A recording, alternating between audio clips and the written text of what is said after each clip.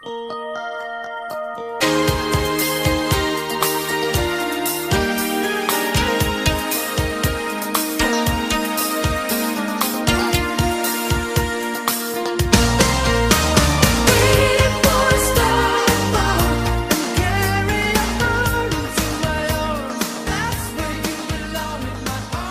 Grapple fans, and welcome to the latest edition of Let Me Tell You Something, where myself, Lorcan Mullen, and my co-host, Simon Cross, debate, discuss, dissect, and divulge our own personal feelings on the matches that Dave Meltzer has rated 5 stars or higher. And Simon, for the first time in a while, we're back in the or higher category.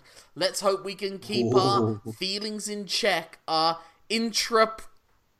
personal relationships and whatever faults and problems they may have on the back burner for the rest of this episode, because what's the match we're covering today, Simon? Well, you dick. Well, that's not a good way to start things, is it? The match we're covering today, it's a tag team match, and it's between the Young Bucks, and they're taking on the reigning AEW Tag Team Champions, Kenny Omega, who they faced before in tag team action, that we've covered on this list, and a debutant, Adam Hangman Page. Yes, is finally in the vault, the dizzying heights. Well, not only did he get over that 5-star pole vault, he pole vaulted even higher. He's like that Swedish bloke. He's now, one of only a very small number of people to have achieved 6 stars or higher.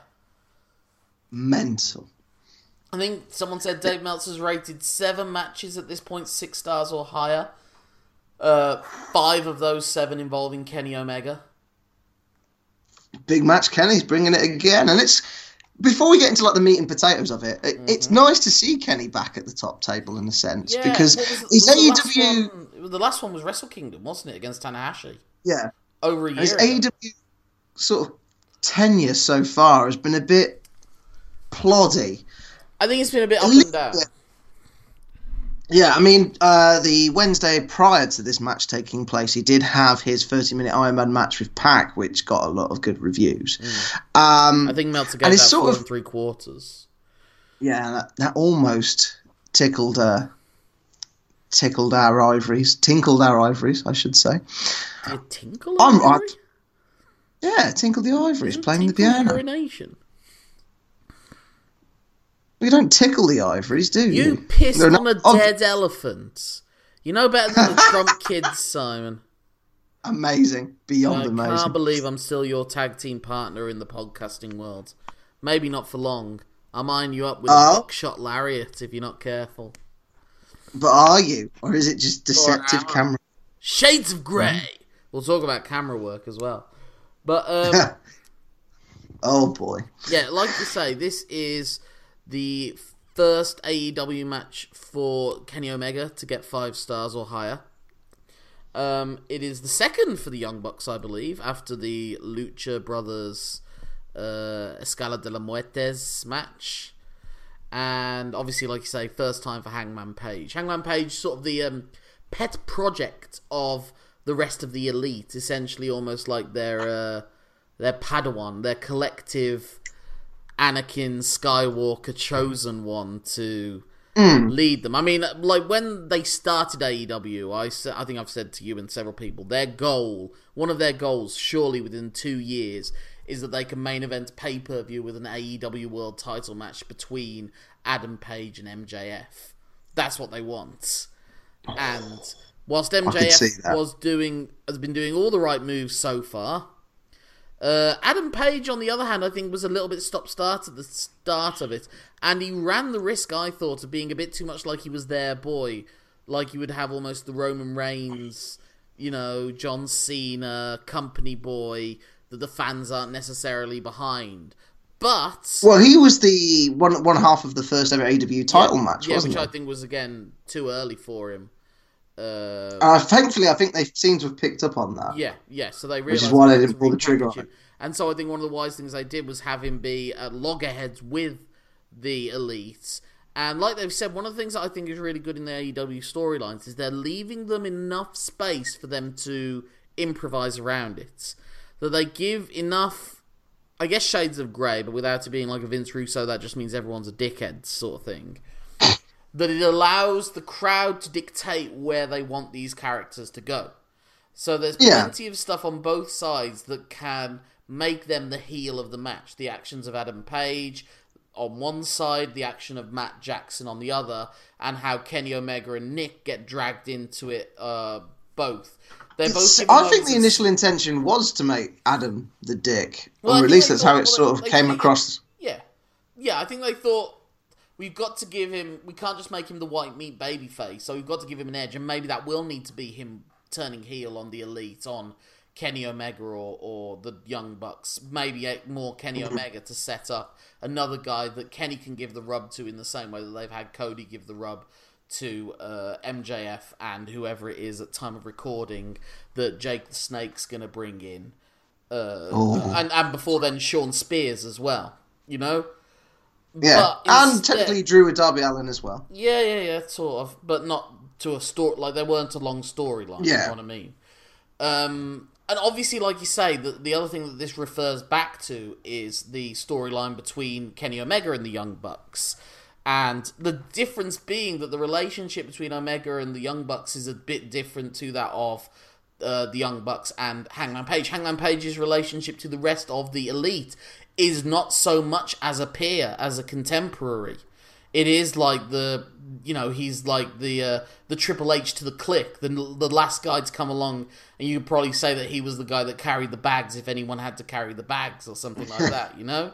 Yeah. Like he's the youngest of the group, and he has less, he doesn't have as much of a CV to impress anyone yet. Which they sort of kind of allude to, well, they don't allude to, Matt straight up says it in the pre-match package promo. He's like, you were a mid-card in Ring of Honor when we got hold of you. What's going on again, your end there, Simon? There were some weird clicking sounds or something. Oh, sorry, I do apologise. But yeah, no, but the Young Bucks are just dicks. I don't think there's shades of grey. The Young Bucks are just dicks in the pre-match package. But were they dicks in reaction to Page's behaviour? Page was the one that started drinking in the ring, seeming to be a bit more nonchalant and saying he wanted to be separate from the Elites. Yeah. He didn't want to travel with them, and it was like almost a sign of a lack of appreciation on his part, almost like a brattiness. I don't know. I think you could interpret it, or at least the way I've interpreted it, is he's lost that match to Jericho. He's in his early weeks of Dynamite, he was just trying to find his way. He lost to Pac as well, didn't he? Yeah, he wants to. He's just trying to recalibrate. He's just trying to figure things out, and the Elite keep trying to get him back in. And it's whether they're trying to do it because one of our guys is leaving, like that weakens us as a group, or it's because we want him to be our friend. I get different vibes from different members of the Elite. I think Kenny and Cody are like, what are you doing, mate? Come on, just hang out with us. Less involved at this point. He's got his own things going on. And he's the one that's friends with everyone at this point. In previous episodes of Dynamite, he's been very active in trying to get at Page to celebrate with the Elite at the end of shows. It's a curious thing how they paint the Elite, because they don't... They are a faction and they aren't, in a weird way. They're not together or on screen all the time like the Inner Circle are. Or like you'll assume the new Pac Lucha Brothers faction are going to be. Death Triangle, or the Spanish version, which sounds a lot cooler, but I can't remember how to say it. The Elite are sort of like a loose collective, but you do feel like it's going to be the Inner Circle versus some incarnation of the Elite. But it might be. But does Dustin Rhodes count as being a part of the Elite technically, or is it more that he's just Cody's brother? He's Nightmare Collective. It's different. What? Not Nightmare Collective. Nightmare Family. Sorry, okay. Brandy's was Nightmare. It's like groups within groups, Venn diagrams, if you will. Yeah, they're like sort of NWO Wolfpack, Nightmare Family. Because you got QT Marshall, who's definitely not an Elite member. Yeah. He's definitely not Elite in any way, shape, or form.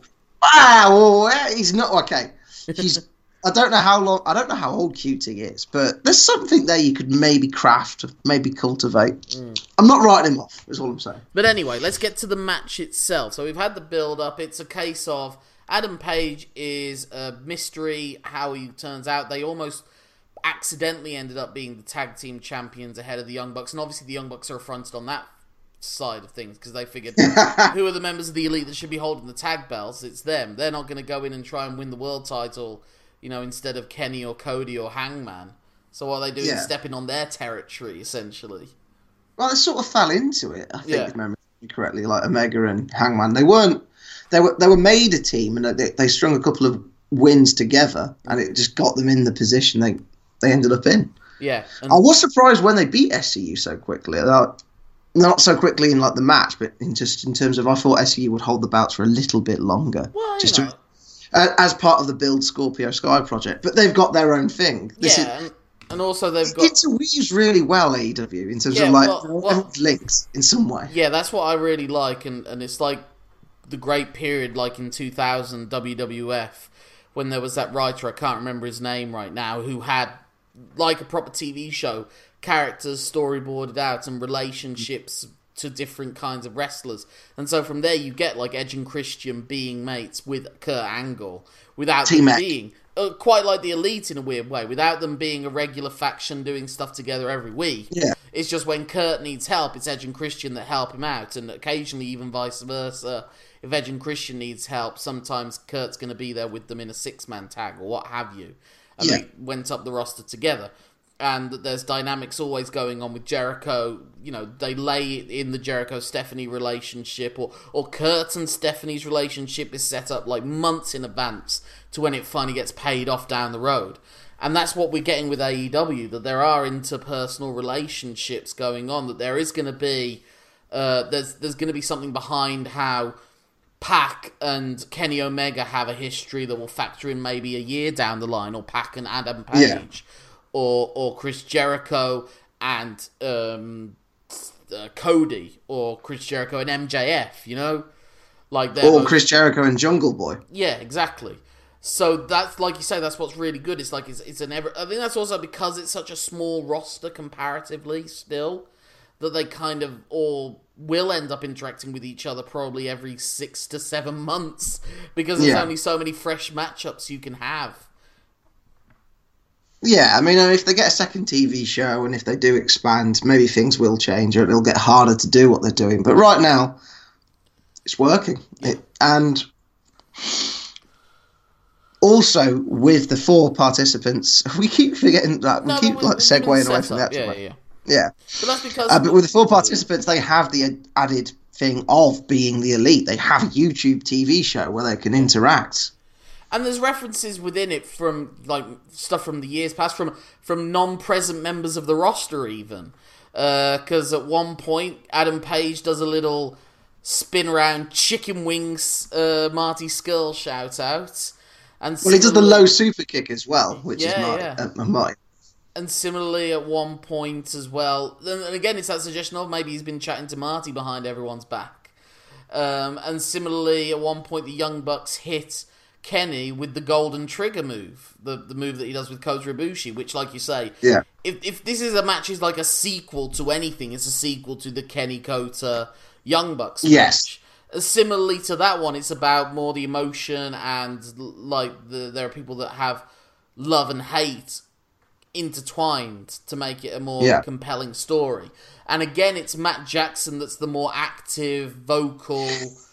I guess that's just his character, is that he's more of a hothead. He's more mouthy than Nick, who's a bit more passive. I mean, you even see it when Hangman comes out, makes his entrance, and they make the point in commentary that they're entering separately, Page and Omega. He gets right up in Matt Jackson's face, and Matt Jackson's laughing and smiling and taunting him. And then he goes to do the same to Nick, and Nick's like, relax. It's like, just chill out, alright? We're all trying to be mates. Yeah. So, like, Matt will push an issue, whereas Nick would rather just let it slide. You always know friends or brothers like that, where there is one that's more mouthy and the other one that has to calm him down. Yeah. And, like, Kenny's that to, like, sort of Hangman. Kenny's a little bit... Kenny's in the coach role at this point. Yeah. Well, see, now you've made the serious wrestling reference. I was going to say he's a little bit like Mrs. Lovejoy. Well, Like when people hopefully- are arguing, won't someone please think of the children? He's just trying to like make sure everyone gets along. Well, Won't it's not- somebody please think of the children? But yeah, but it's not that like he doesn't hold. It's not like he doesn't hold back in the match. Like he's ready to do the one-winged angel on Matt in this match that he was a lot more reluctant to do in the previous one. It's actually his shoulder giving in that stops him from doing that. And when Matt, but that's when that's the shoulder that Matt targeted previously. yeah. So he's been antagonized into that. Yeah. Well, Matt's been antagonized into it as well because when Adam Page essentially does the equivalent of a low blow amongst these friends by targeting Matt Jackson's back, Kenny Omega tags in after stopping him from powerbombing him on the outside, which he then later does to Nick, and insisting that they do it in the ring. But then Omega tags in. The first move he does to Matt is a running backbreaker. So it's not like he wants to win this match and. When they make it personal, he gets personal back. They do the golden trigger to Kenny, and Kenny kicks out at one. Such a good moment. He is pissed. Yeah. I'm like, oh, you done woke the beast now. But it is funny as well that Matt thinks that he's in Adam Page's head, and he thinks he's just going to outthink him in the ring and make him lose his cool. But it's actually Page that makes Matt lose his cool first by spitting in his face. He's been watching Naito tapes. Maybe Adam Page is trying to be Tranquilo or Tequila-o. Sorry, that was a terrible drinking pun. Terrible drinking pun. You're going to let that stew, aren't you? Brilliant. So what I think's really good in this match is... Such a twat. Like I say... I went from a dick to a twat that time. That's interesting. Yeah.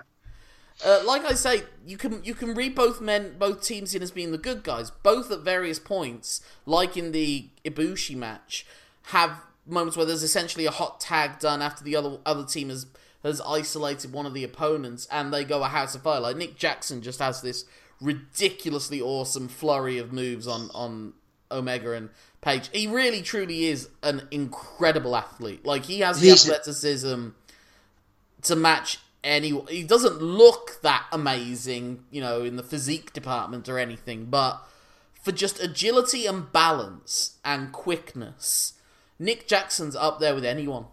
I really do think there's not many people, not even Ricochet or others that are or Will Ospreay that are barely any better than he is.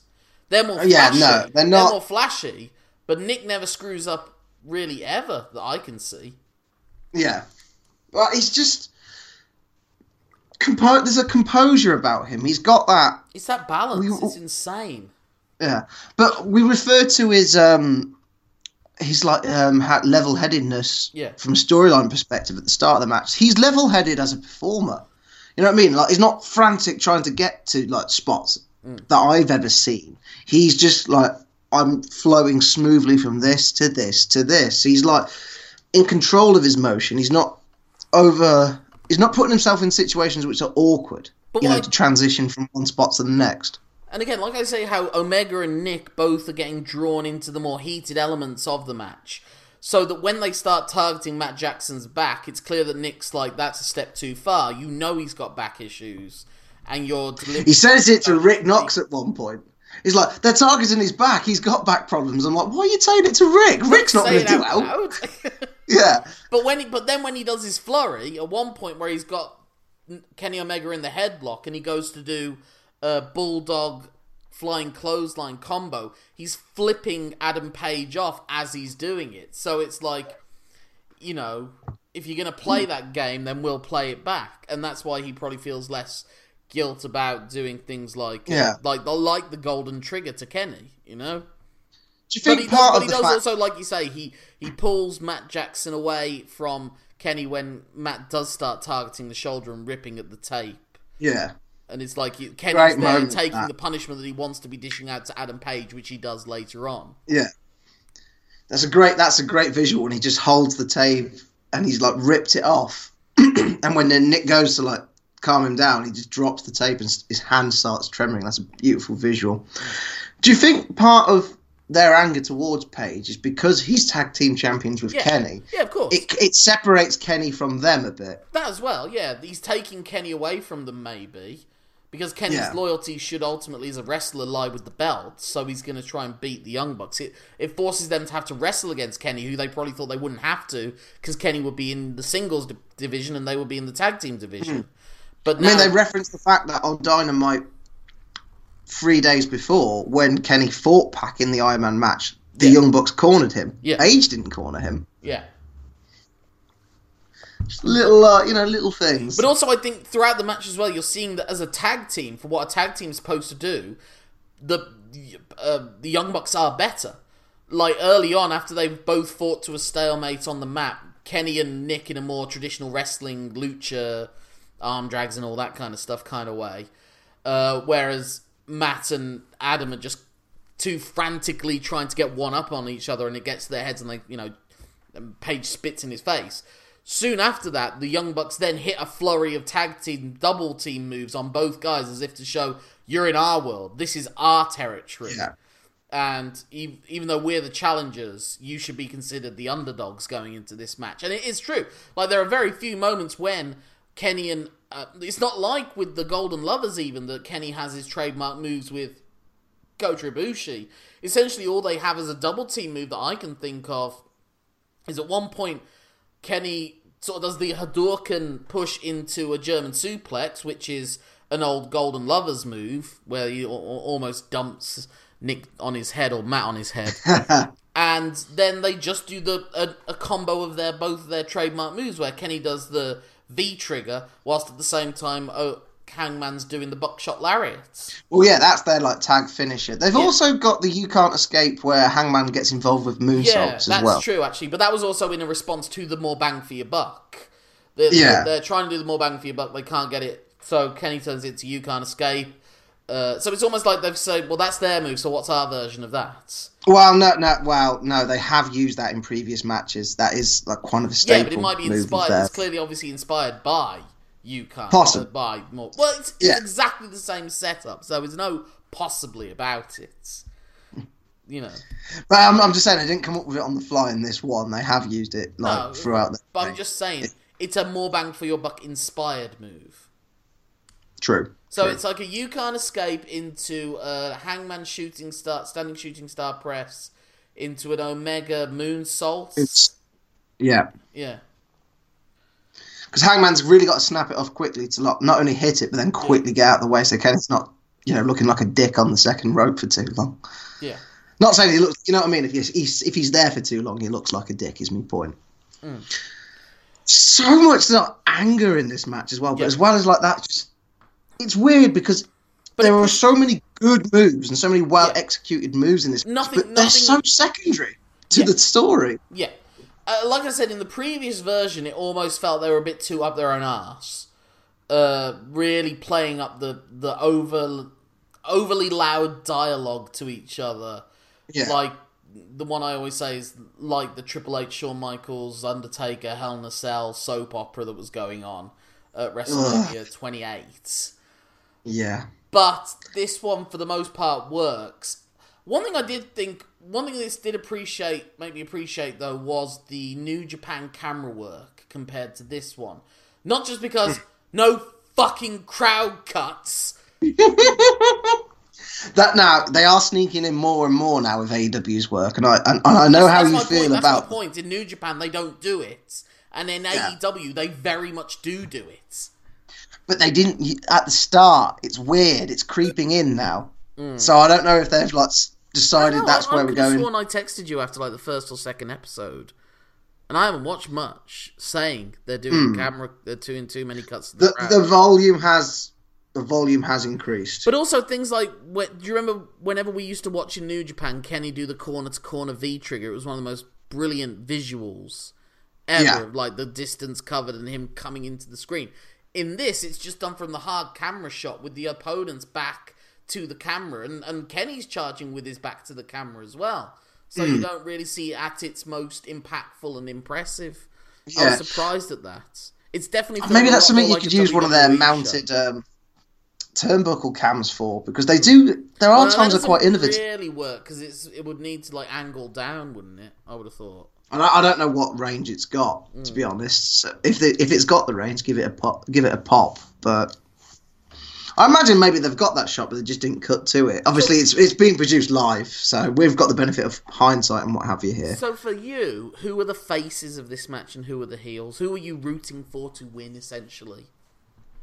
Oh, when I watched it for the first time, Hangman. So it was Hangman you were a fan of. Isn't that fascinating as well, that it is him that's become the coolest guy maybe on the roster and the hottest guy on the roster now? Yeah. They've got what they want. Because he's wanted. relatable. Well, he's just a bloke that's like out trying to have a good time. There's a little bit of Stone Cold Steve Austin in him, obviously. But I think it's wise that they have him drinking from the plastic cup. In a weird way, that makes him more of the people, because at the live events, that's all you can drink beer out of these. Yeah, that's all you get. It allows him to tip other people's drinks in there as well. I don't know how hygienic that would be for the next few months, but... Oh, I didn't think of that. What if he comes down to like the ring with a bottle of Corona 1 week? But, just doesn't go near the Lucha Bros for a while. I think is quite clever about that as well is that he doesn't. When you look at it, it can look pretty bad, a guy just drinking out in the ring. but I would think whenever Hangman comes out, he's drinking no more than maybe a half a cup of beer in total. And if that's all you drink that night, then he's not. Because you worry you can paint it as almost like you could go down a Scott Hall raging alcoholic thing, which is obviously what the Matt Jackson essentially accuses him of at one point in the storyline.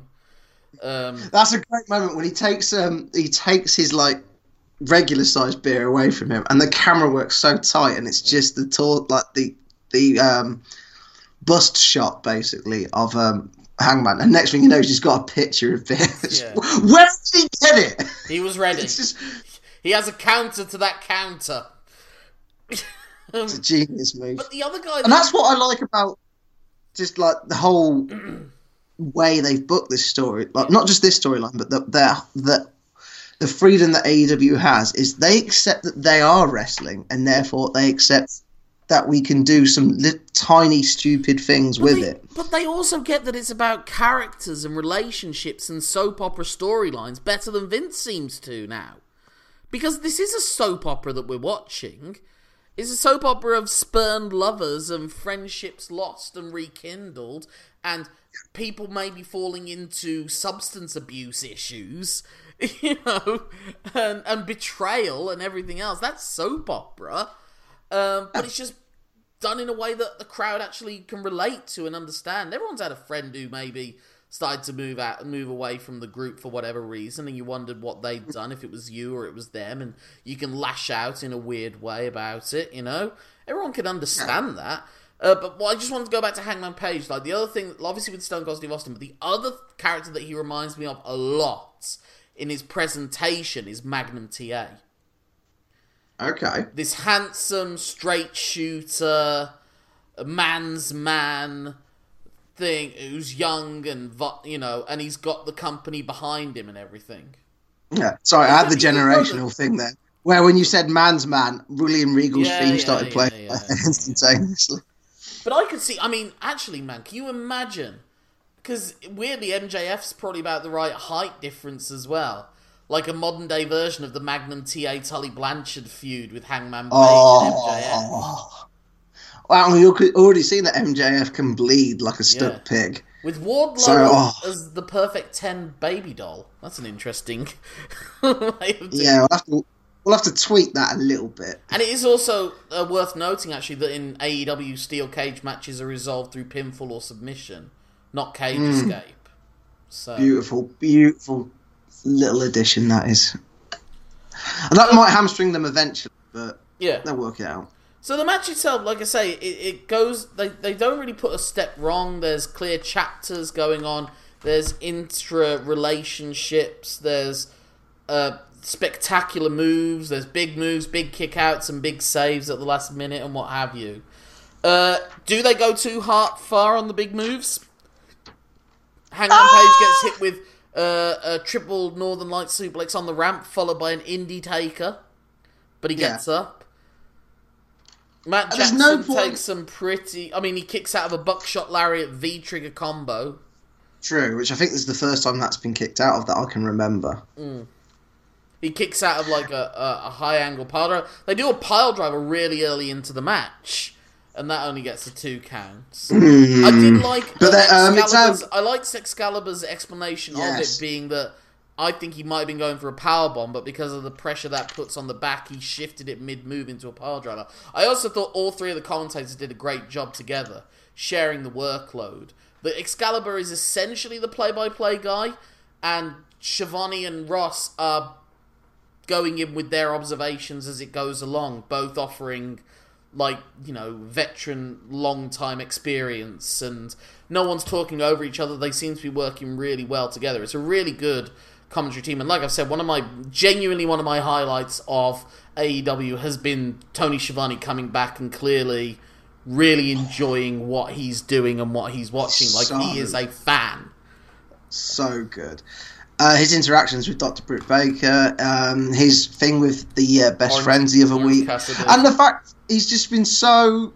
You're right, he's had such a long leave of absence, and he's just come back, and he's just slotting in perfectly. He's just happy to be there. Yeah. We're obviously getting wind to Jim Ross, and we have to accept that. But he's still delivering. Like, he's still got the best voice of a commentator in wrestling. You know, when someone does an impression of a wrestling commentator, they're probably going to do JR. You know.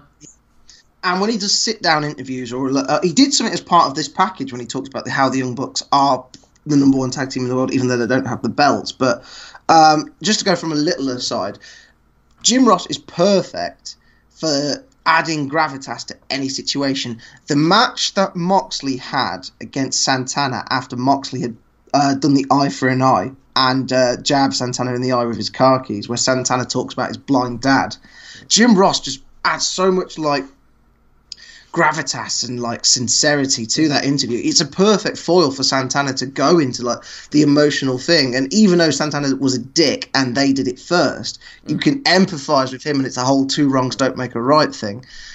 Jim Ross is like an invaluable tool. Which they can build up to a great storyline in the future if Pride and Powerful want to break free of the Inner Circle, and he can say, you nearly cost me my eye through your actions, and why was it me that took the brunt of that, you know?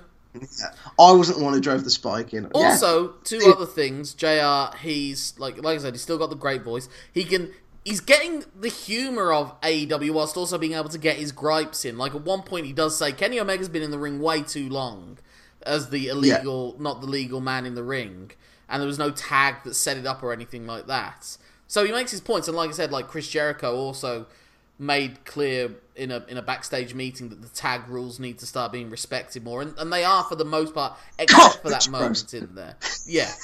But he also said, and also, you know, if there could be a great gig in the future as a spokesperson for Dipping Dots, because the damn Dipping Dots didn't do anything to anyone.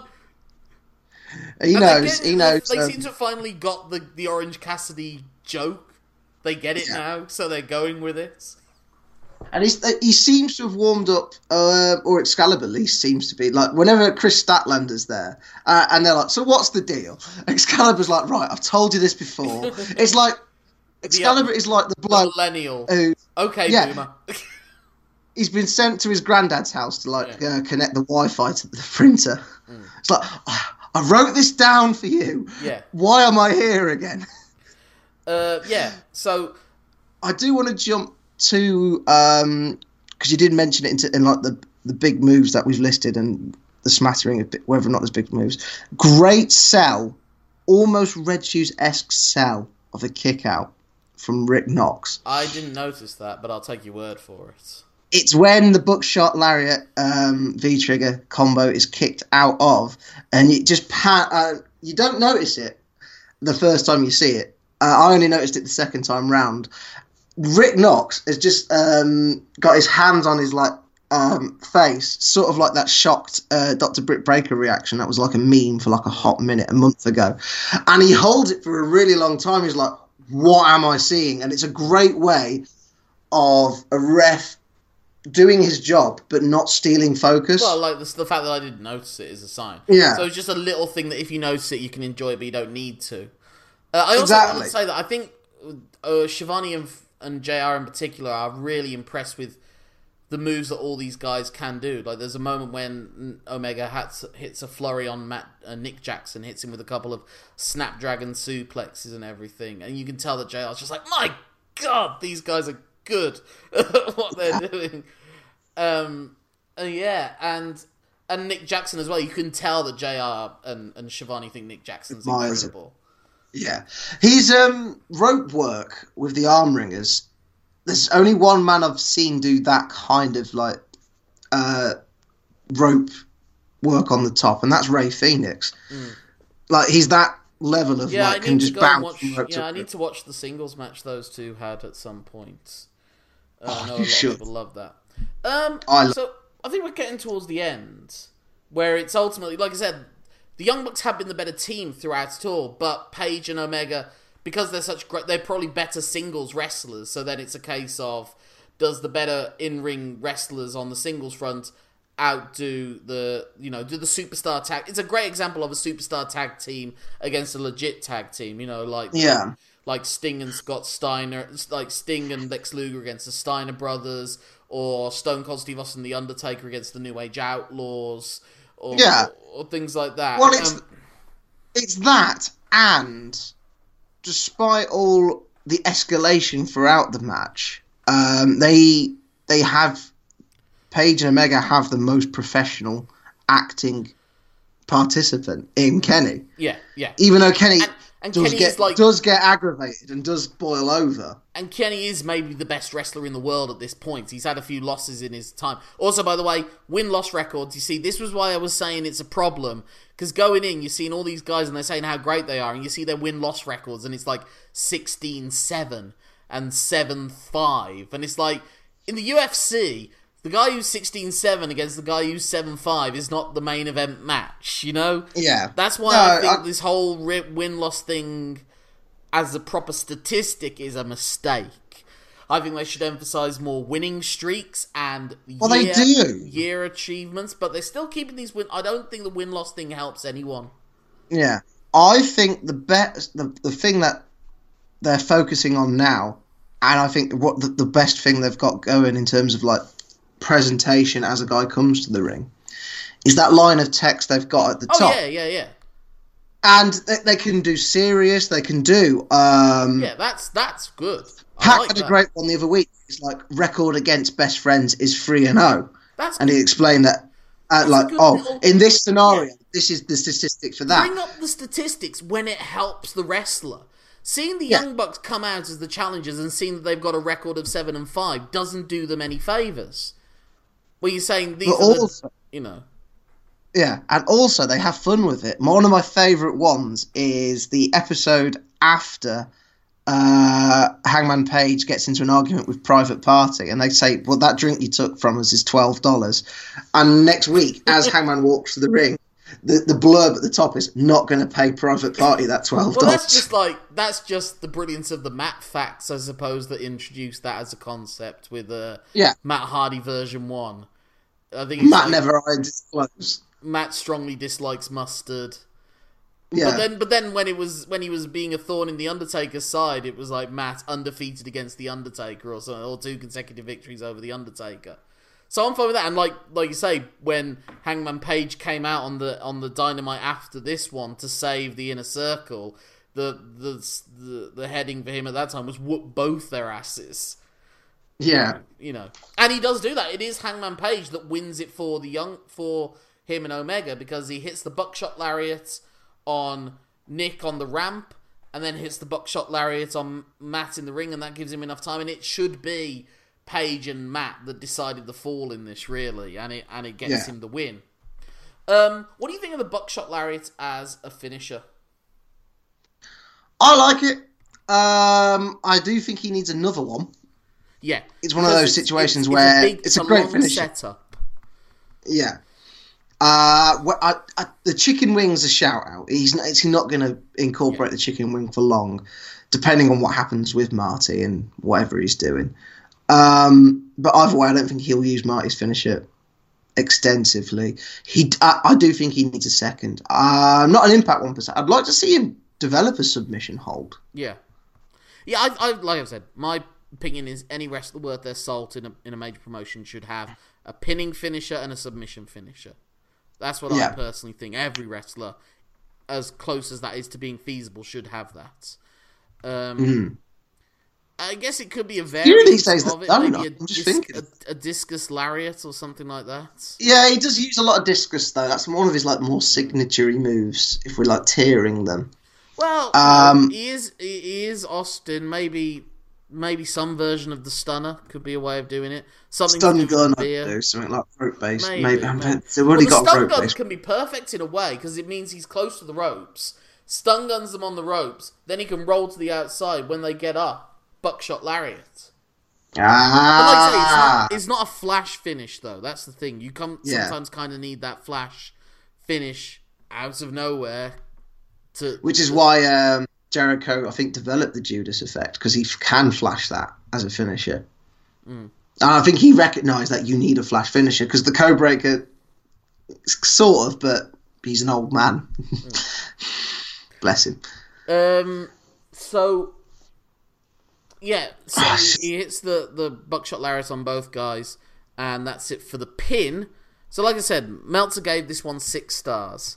And just before we go to the star rating, I do want to talk about that little expert bit of camera work in the post-match bit where the camera is behind Paige, and Paige just drops the title belt, puts both hands on the rope, and all the crowd are going, "Oh!" And he turns around and he just gets in the ring and hugs Kenny. It's like, well, no, he beckons Kenny over to hug him, and the Young Bucks go for the handshake, and Paige doesn't accept it, and the original elite of Omega and the Young Bucks are all together, so Hangman feels like an outsider. Did he always feel that way, and that's why he's leaving the elite, because he thinks, I'll never be a part of that.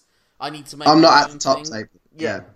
And so, like I said, it's leaving it open, but also is it also the Young Bucks have chatted shit about him, and he maybe doesn't trust them. Maybe they are, at some point they're going to think, why the hell have we not held these tag belts yet? And it's a completely logical reason for them to turn heel. We did our fantasy booking situation. I explained to you how I would have the Young Bucks win the belts eventually. But I just want to bring this up with Dave Meltzer, because obviously, like I say, he gave this one 6 stars. And this was what he wrote on the more recent AEW, the most recent newsletter about that. As the Young Bucks versus Kenny Omega and Adam Page match on the February 29th AEW Revolution show, the immediate reaction was that it was one of the greatest, if not the greatest, tag team match of all time. Jim Ross called it the greatest tag match he could remember broadcasting, and Tony Schiavone said it was the greatest tag team match he'd ever seen. Then again, given they are AEW announcers, you have to temper that. Still, my reaction when it was over, that it was the best tag team match ever in the US, and the only stuff that could be comparable was early 90s All Japan stuff in the Mitsuharu Misawa, Kenta Kobashi, and Akira Taue days, and the All Japan women's stuff in the Manami Toyota and Toshio Yamada days. So this past week, I watched in a row, good Lord Meltzer, the hour, what does your wife think about it? So this past week, I watched in a row Misawa and Kobashi versus Kawada and Taue, Midnight Express versus Fantastics, which I always considered the best American tag team match I ever saw, a match from Chattanooga where the Fantastics won the US tag team titles, and Young Bucks versus Omega and Page for the 3rd time in 4 days. Pardon the pun, but those were 3 fantastic matches, and completely different. Different times, different places, and different audiences. The key is that the first 2 matches, if you transported them to 2020, deck place, and could bring the audience with them, they are still 5-star matches. Midnight Express versus Fantastics was long. Essentially, he's saying that's a 5-star match in hindsight, so I know people are going to say, like with the Naito Okada match, respectively, we've got to add this one to it. Well, at the very least, it'll be a match of the week we'll have to talk about. Yeah. Midnight Express versus Fantastics was long, but without a slow moment, and everything they did made sense in building the match. It was a different style, but a style that would hold up today. It also had nearly as good storytelling as the AEW match this past week, and had the best finish of the 3 bouts. Bobby Eaton put in today's wrestling scene would still be one of the best in the world, and Tommy Rogers, even with his lack of natural charisma, would be a far bigger star today because he wouldn't have the size stigma against him. The other thing that was clear to me is that there is so much today's wrestlers could learn from studying Eaton's work, pace, moves, and selling, and Rogers' work, including his flying head scissors moves that would be new and unique in today's environment that overuses the Mexican Hurricane Ranas. It's doing the same thing with a new twist that somebody could make their own, as opposed to being part of the routine that everybody does. The Fantastics, by today's standard, would still be an elite team. Both Rogers and Bobby Fulton were far better than I remembered them being. And for those who talk of the Midnight Express as one of the greatest tag teams of all time, even today you can see they deserve that praise. It was also the safest of the 3 bouts, and while the heat in all 3 were different, the match had the most heat as well, but that was more because of the difference in the type of audiences. Since the match had heat before it started, and they never had to build it, since it was always there. So I think also part of this might be a little bit of an olive branch reach out to Jim Cornette, given what's happened between those two. And also some people accused him of shitting on Bobby Eaton, which is ridiculous.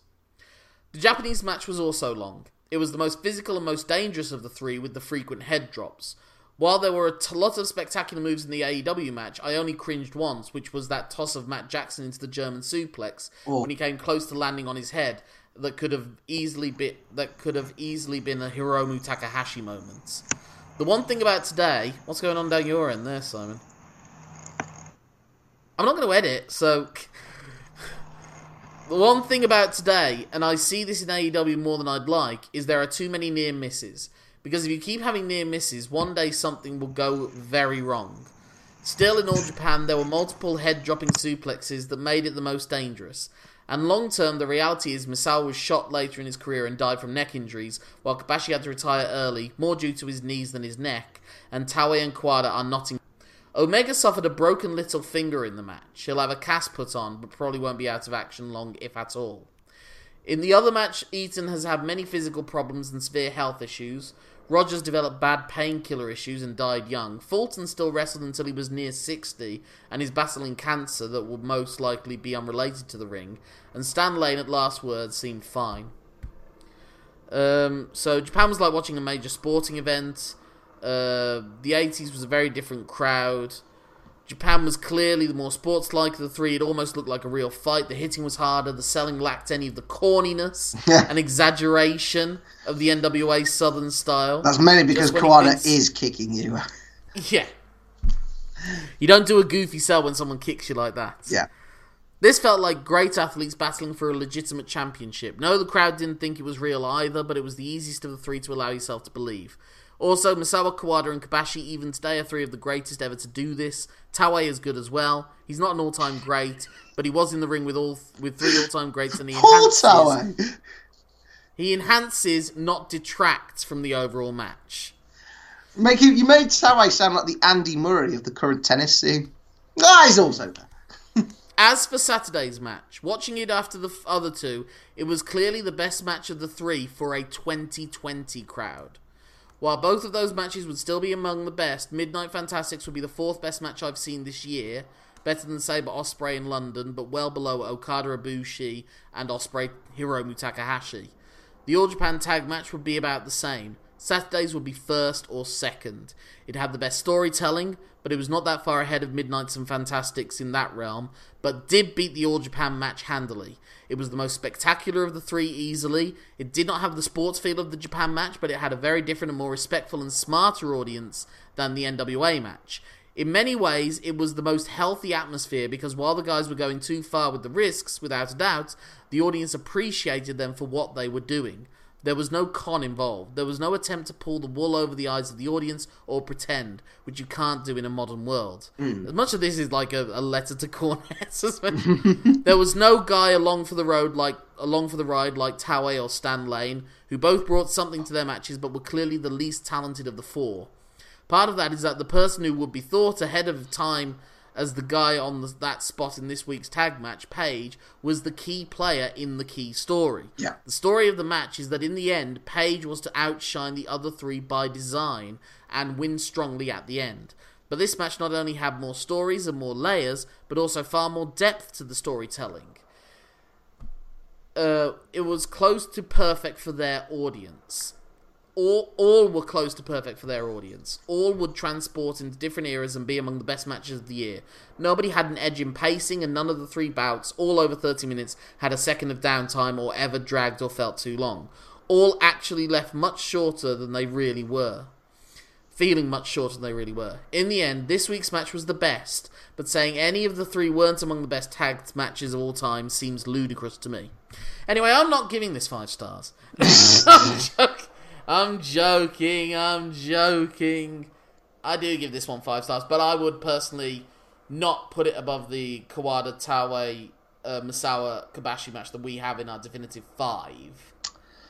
I don't think it will be in my top 10 either. I'm just going to bring that back up because I think that might be a discussion we'll have for this one that we haven't for any of the other ones.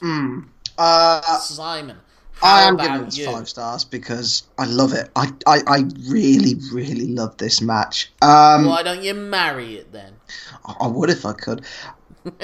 When I try and show people who don't know wrestling, and they go, "Oh, it's all that WWE stuff," as I've said time and time again, our regular listeners will know, one of the projects, one of the things I'm most grateful for is it has broadened my horizons massively. You're welcome. That's all right. This is one of the. This is a match I would happily show to someone who hasn't watched much wrestling and go, look how good wrestling could be.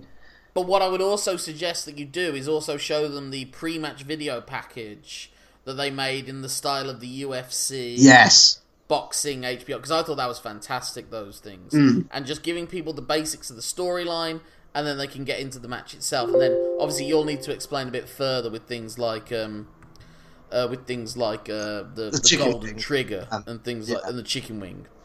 But I'm just looking, so I'm looking at your, so it's not going to make my top 10, which also means I don't put it above the Kobashi, Kikuchi, Furnace, Crawford match either, which is my other tag team match to be on my top 10 list. Now, I don't want to get accused of recency bias, but...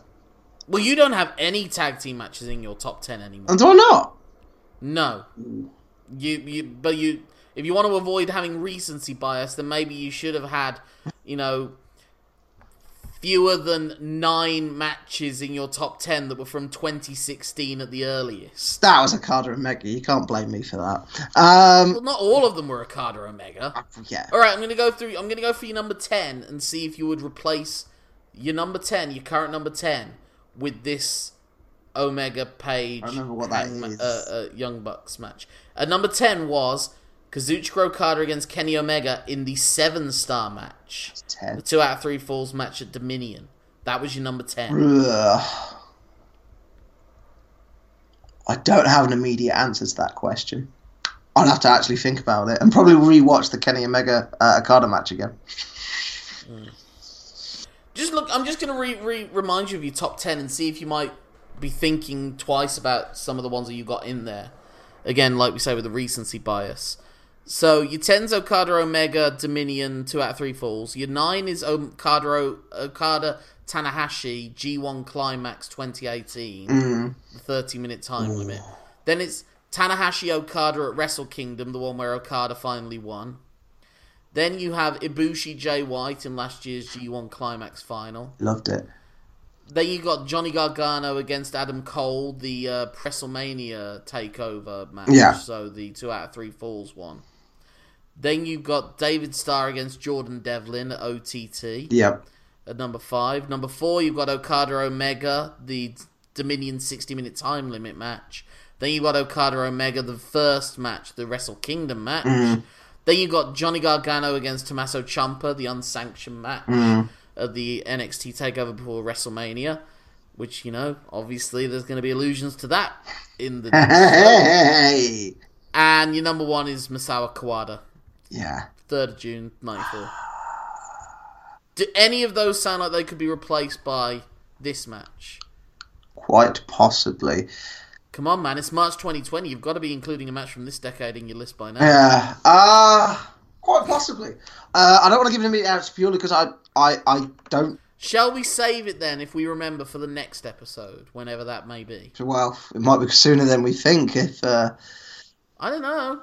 Obviously, New Japan have had to shut the doors for a few weeks. Yeah. Oh God, I hope that G1's Can't okay. see. Basically, the only match that I can see... Well, that'll be October, so you'd hope that the worst is done by then. I can see a 5-star match or two at the NXT takeovers. Yeah, well, I can't see them happening. Has a lot of pressure going into it pre-match, obviously, and that being Ciampa Gargano. Mm-hmm. I don't know the NXT card.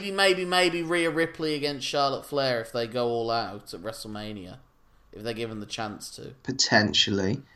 But we'll have to cross that bridge when we come to it. Hey, there's a callback, an old style reference. If someone's listening to this for the first time with their friend who says, I don't usually listen to podcasts about wrestling, they say, oh, well, this is the thing where you need to know the deep lore.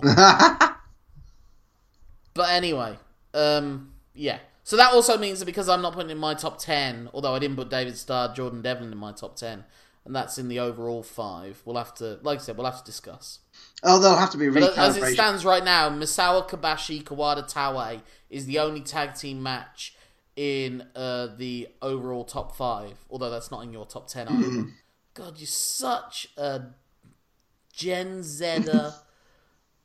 Nothing good happened before 2015. I won't go that far. Well, you seem to be with your bloody list. What's my number 1? Yeah, there's always an exception that proves the rule. Pretty bloody big exception. But anyway, if people want to get in touch with you and inform you about how things used to be, and you can just say "Okay, Boomer" to them, how can they? Well, I can't imagine many of them have this medium, but they can find me on Twitter where I'm known as Simon Cross Free.